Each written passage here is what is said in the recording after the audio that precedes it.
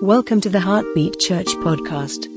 Our vision is for people to live in the image God intended them to be in. For more information, visit heartbeatchurch.org.au. Now, Judges chapter 16 recounts basically the fall of Samson.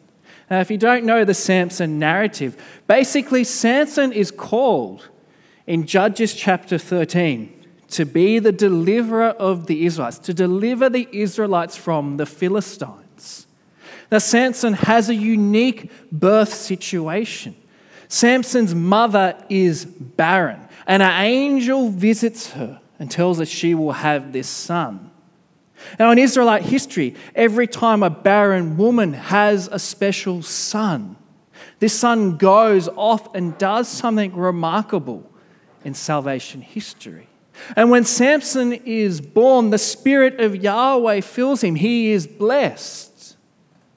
And this Spirit stirs within Samson.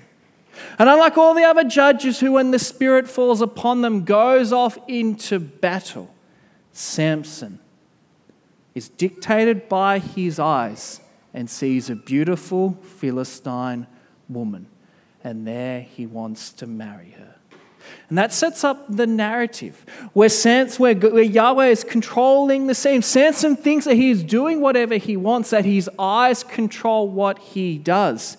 But in reality, even that marriage, which was wrong, is all part of Yahweh's plan. And this all leads into a series of events where Samson eventually ends up killing the Philistines, doing what he is called to do. And at the end of Judges chapter 15, Samson kills 1,000 Philistine warriors with a jawbone. And then the narrative finishes with Samson judged Israel for 20 years. And we think that is the end. But it isn't. We have Judges chapter 16. Then when we began in the book of Judges, I said Judges is a spiral. How the literary narrative is things get worse and worse and worse. And if you remember all the way back into October, we looked at Othniel from the tribe of Judah. Now, Othniel is the ultimate judge. You can't fault him. And then we get all the way down here to Samson. And we see here the ultimate contrast. If Othniel has 3 ticks, Samson has 3 crosses. Othniel marries a woman, Axa, who desires that her territory is enlarged so that she can have more children, more descendants, that there is more blessing in the promised land. Othniel fights against the Canaanites to remove their threat in the promised land. Othniel is the type of man you want to be leading. And we see here the contrast with Samson. Samson doesn't want to lead. Samson doesn't want to fulfill his calling. Samson doesn't marry an Israelite woman. Instead, he's after Philistine women. Samson is, ironically, the embodiment of Israel. We'd like to think that the Israelites are like Othniel, but the reality is Samson is who the Israelites truly are. For like Samson, Israel is born in supernatural circumstance. Like Samson, the Israelites are called to be set apart from all the nations, to be a light to everyone about what following Yahweh's Torah looks like. But like Samson, the Israelites lust after foreign gods, just as Samson lusts after foreign women. And what's amazing about Samson is he possesses tremendous strength. No one can contain him. No one can contain the strength that he possesses. Yet he is not a man. For Samson fails to control his impulses. Yes, strength was a sign of manliness. In fact, hair in the ancient Near East was a sign of fertility, a sign of masculinity. The greater hair you had, the more masculine you were. Samson on the outside seems like a real man, but deep down he is a boy. And as a boy who cannot control his impulses, as a boy who leads by what his eyes see, the narrator now is giving us a brilliant insight into the downfall of this terrible, terrible judge. And we read here in Judges chapter 16 from verse 1. One day Samson went down to Gaza, where he saw a prostitute. He went in to spend the night with her. The people of Gaza were told, "Samson is here." So they surrounded the place and lay in wait for him all night at the city gate. They made no move during the night, saying, "At dawn we will kill him." Now it seems like they have Samson trapped. Samson here, as is natural within him, lusts after foreign women. And seeing how his first wife's marriage miserably failed, here now he can have what he wants desperately, sex without strings attached. So going down to this city of Gaza in the heart of Philistine territory, he sleeps with this prostitute. And this sets up the culmination of events that will happen between him and Delilah. Samson, by this stage, has built up a reputation for himself. He is Philistine enemy number one. And now it seems that they have him trapped. He is here in this room with this prostitute. And all that they will do is wait until morning and capture him. But Samson does something unexpected. He gets up out of bed at midnight. And kind of like a middle finger to the Philistines, he walks out, somehow sneaks past the guards, we're not told how, grabs the gates of the city. Now, if you understand something about ancient Near Eastern gates, this was the symbol of security. The gate was the place of politics. It was the place where laws were decided. It was the place where soldiers hung out. It was the place where kings would build to show that their city was safe. Samson grabs the gates, tears them apart, and walks some 60 kilometers back into Israel with these gates. Now, normally destroying an enemy's gates is a sign of military victory. But when Samson puts these gates down, there's no rallying cry. There's no, let's gather the troops and take out these filthy Philistines who are in our land. No, it's just Samson being selfish and self-centered. He uses that tremendous strength that he is gifted with for his own personal satisfaction. Now, at this point, we're not told here directly in the narrative, but the Philistines are furious. They're being humiliated. Gaza now has no gate. The city is unsecure. So looking at a way to destroy him.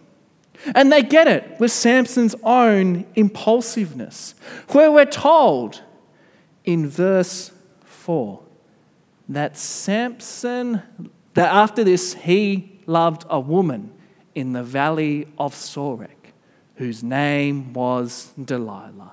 And the lords of the Philistines came to her and said to her, "Seduce him and see where his great strength lies, and by what means we may overpower him, that we may bind him to humble him."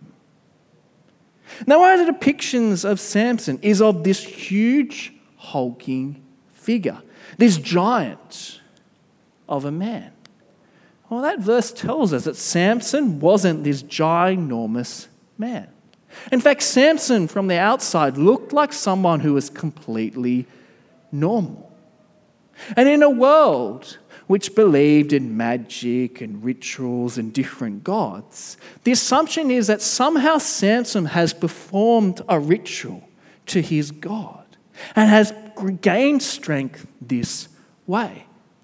So now, in order to avenge the destruction of their gates and humble and humiliate Samson, they now turn to this woman to discover the secret of his great strength. And the desperation of the Philistines is seen in how much money they offer Delilah. And we will each give you 1,100 pieces of silver, or shekels, as it would have been in the ancient world. Now, there's estimated to be 5 Philistine leaders. If each of these 5 leaders gave 1,100 pieces of silver, the math is quite simple. She's going to get 5,500 shekels, or pieces of silver. That means nothing to us. But in the ancient world, that is an astronomical figure. Just to give you a bit of context, when the judge Gideon took from the 2 kings of the Midianites all their treasures, he took 1,700 pieces of silver. And with those 1,700 pieces of silver, he was able to live like a king. Delilah is being offered basically 5 times the amount that a king needed to live. This is how desperate they are to destroy Samson. And Delilah gladly takes on the task.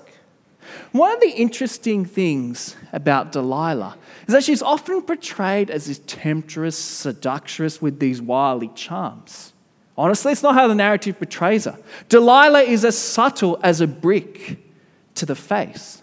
For she just tells Samson straight up, please tell me where you get your great strength. Please tell me where your great strength lies and how you might be bound that one could subdue you. Now, admittedly, Samson loves Delilah. And perhaps initially he's thinking that she just, as part of being lovers and close, that she just wants to know the secret to her lover's strength. And so Samson gives her an answer. In fact, he gives her 3 different answers to the secret of his great strength. And it kind of gets a bit repetitive, but basically what happens over these 3 times is that Samson will reveal a different secret, and Delilah performs the action that Samson said will make him weak. And then Delilah calls out to Samson that the Philistines are attacking him. And these secrets to Samson's great strength are, firstly, he reckons that if he's tied with 7 fresh bowstrings, which ironically breaches his Nazirite vow, for bowstrings were made of animal tendons, and fresh ones mean they came freshly from a dead animal. And part of being a Nazirite was not touching dead things. So there's Samson's breaching one of his 3 requirements of being a Nazirite. 2, he says, if he is tied with new ropes, which as readers, we know that's not going to work, because Samson has already been tied up by new ropes by the tribe of Judah, and they just broke apart. And then the 3rd time, getting more dangerously closer to the truth, Samson says if that Delilah weaves the 7 locks of his hair, then he will become as weak as any normal man. Now, to us, this seems ridiculous. What a stupid secret to success. But remember what I said earlier. In the ancient world, with magic, sorcery, and different gods, these would just seem like rituals that Samson may have undergone to gain his tremendous strength. But what's mind-blowing for us as the reader is that when we read this, we think, how could one man be so stupid? Okay, admittedly, the first time when she asked the secret to his strength, and he lied, and nothing happened, you think maybe she just wants to know the secret to my strength. But when she goes out and does exactly what he says that will make him weak, you'd start to get a bit suspicious. You start to think, this woman does not love me. This woman does not have my best interests in mind. Perhaps it is time for me to end this relationship. And the question that I have asked is, what on earth was Samson thinking? And some of the suggestions are that Samson enjoyed the danger that Delilah meant for him. Some say that he wanted Delilah to have power over him. Some suggested that perhaps Samson deep down wanted the normal life, and by giving up the secret to his great strength, he would no longer have to fulfill his call. But whatever the reason, the core of the issue is Samson loves Delilah. And we all know the expression, love is blind. Now Samson, he is ruled by his eyes. But now we see he not only become physically blind later on, but he is also spiritually blind. Samson is a fool. There's no question about that. And in the contrast between the book of Judges, as we've seen in the spiral, we've encountered some fools already. One of them called Eglon, the fat king of Moab, who is tricked. And the other is Sisera, who is the warrior who Jael kills. Now, in both of these accounts of Eglon and Sisera, Eglon is portrayed as this fat, useless king who gets a sword from the left-handed Ehud that sticks in his belly. Everyone's meant to laugh at how ridiculous he is. Sisera, the fearsome warrior who enters into the tent of Jael, gets the tank peg through his head. It's meant to be humiliating. All that points to is the stupidity of Israel's enemies. But now at the end of the cycle of the judges, the idiot is actually now Samson. The idiot is being portrayed as the Israelites. Sin is blinding. That's the underlying theological message. Samson is a fool, and he's meant to be a fool because this is what happens when you start sinning. This is what happens when you lead your life by what you see. You do stupid, ridiculous things. And that cycle of Samson, telling his secret, Delilah doing it, killing the Philistines, it matches in many ways the cycle that the Israelites go through. They commit sin, Yahweh delivers them. They commit sin, Yahweh delivers them, and on and on and on. And they never, ever learn. For their true love is not Yahweh, but foreign gods. And if the Israelites deep down love foreign gods and not Yahweh, and if Samson is representative of the Israelites with his love for Delilah, this is his love that Delilah will use against Samson. And after the third time when he humiliates her, she says this to him from verse 15. How can you say, I love you, when your heart is not with me? You have mocked me these 3 times, and you have not told me where your great strength lies. Now she's got him. Remember the narrator told us that Samson loved Delilah. That's very significant. In the Hebrew Bible, love is not used very often to describe the feelings that a man has for a woman. It's only used very rarely. So it's very significant here. It's showing us that Samson is just besotted by this woman. He loves her. He can never get rid of her. But even with this love, we're told here in verse 16, and when she pressed him hard with her words, day after day, and urged him, his soul was vexed to death. Samson almost gets to the point where perhaps I would rather death from Delilah than her whinging at me. And eventually Samson does tell her the secret of his great strength. In fact, he tells her from all of his heart, which is a Hebrewic way of saying he is completely and openly transparent. There is no secret. A razor has never come upon my head, for I have been a Nazarite to God from my mother's womb. If my head is shaven, then my strength will leave me, and I shall become weak and be like any other man.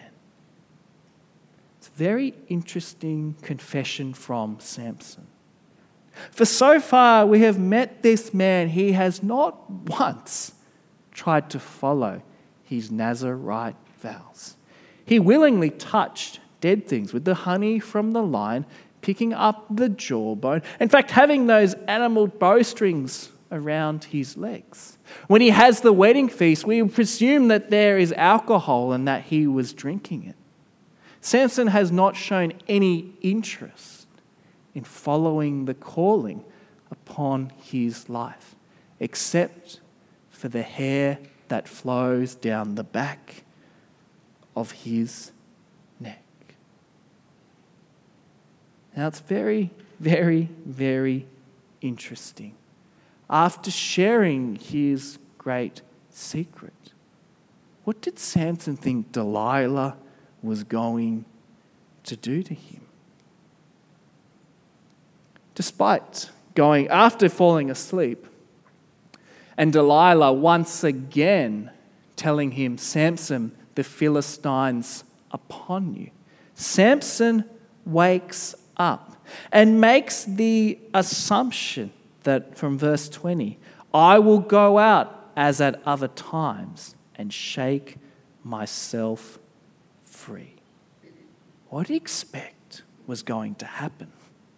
So deep down, we also see in this man that he recognized that, I'm a Nazarite, I'm set apart by God. But also it shows his supreme arrogance. He assumed that Yahweh would never, ever leave him, nor forsake him. That if he revealed to this woman Delilah the secret of his great strength, and so far she has shown that every time he tells it, she will do what's meant to make him weak, what did he expect would happen? What he expected was that even if his head was shaved, he would still possess his tremendous strength. For Samson assumed that Yahweh would always, always be there, regardless of what he does. And despite arrogantly breaching 2 of the vows of a Nazarite, the third one is too much. And Yahweh has left him. It's quite depressing there. It says, but he did not know that Yahweh had left him. And after Yahweh has left him, the Philistine sees him and ironically gouged out his eyes and brought him down to Gaza and bound him with bronze shackles, and he ground at the mill in the prison. Samson, at this moment, he has been emasculated. Hair was seen as a sign of masculinity, a sign of fertility. And in losing his hair, Samson has lost Yahweh's presence in his life. And in losing Yahweh's presence in his life, Samson is now as weak as any other man and is now vulnerable to the Philistines. And in taking out his eyes and in shackling him and making him work around grounding the mill in the prison, Samson is now worse than a slave, worse than a woman. He is now at the level of an animal. He's doing the job that cattle would do. Life could not get any worse for Samson at this moment. But then we're told in verse 22, but the hair on his head began to grow again after it had been shaved. There's some hope there for Samson. Perhaps all is not lost. The book of Judges is in the section of Scripture known as the former prophets. And in many ways, this narrative, it predicts what will happen to Jerusalem hundreds of years later. And when what we call the later prophets, Isaiah, Jeremiah, Ezekiel, and the 12 minor prophets will foretell about the time of exile. At this moment, Samson is going through his own personal exile for his sin. And like Jerusalem, the citizens of Jerusalem, hundreds of years later living there, they assumed that as long as the temple of Yahweh remained in Jerusalem, Yahweh's presence would always be there, regardless of what they do. And eventually Yahweh's tolerance comes to an end and the Israelites are exiled to Babylon. But in exile, the Israelites, say metaphorically here, their hair grows back. That was actually part of being in exile, having your head shaved. It was a humiliating thing for men and for women in the ancient world. But despite exile, despite the humiliation they experienced, their hair will begin to grow back.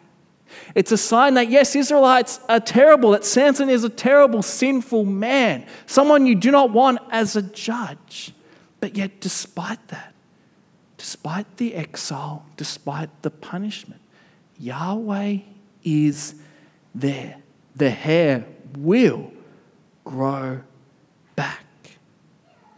And after spending, who knows, months, days, even years in this prison, blindly grinding meal all day, the lords of the Philistines decide to gather together to celebrate the defeat of their hated enemy. And then they want to offer a great sacrifice to Dagon, the god of the Philistines, for he has handed over their dreaded enemy.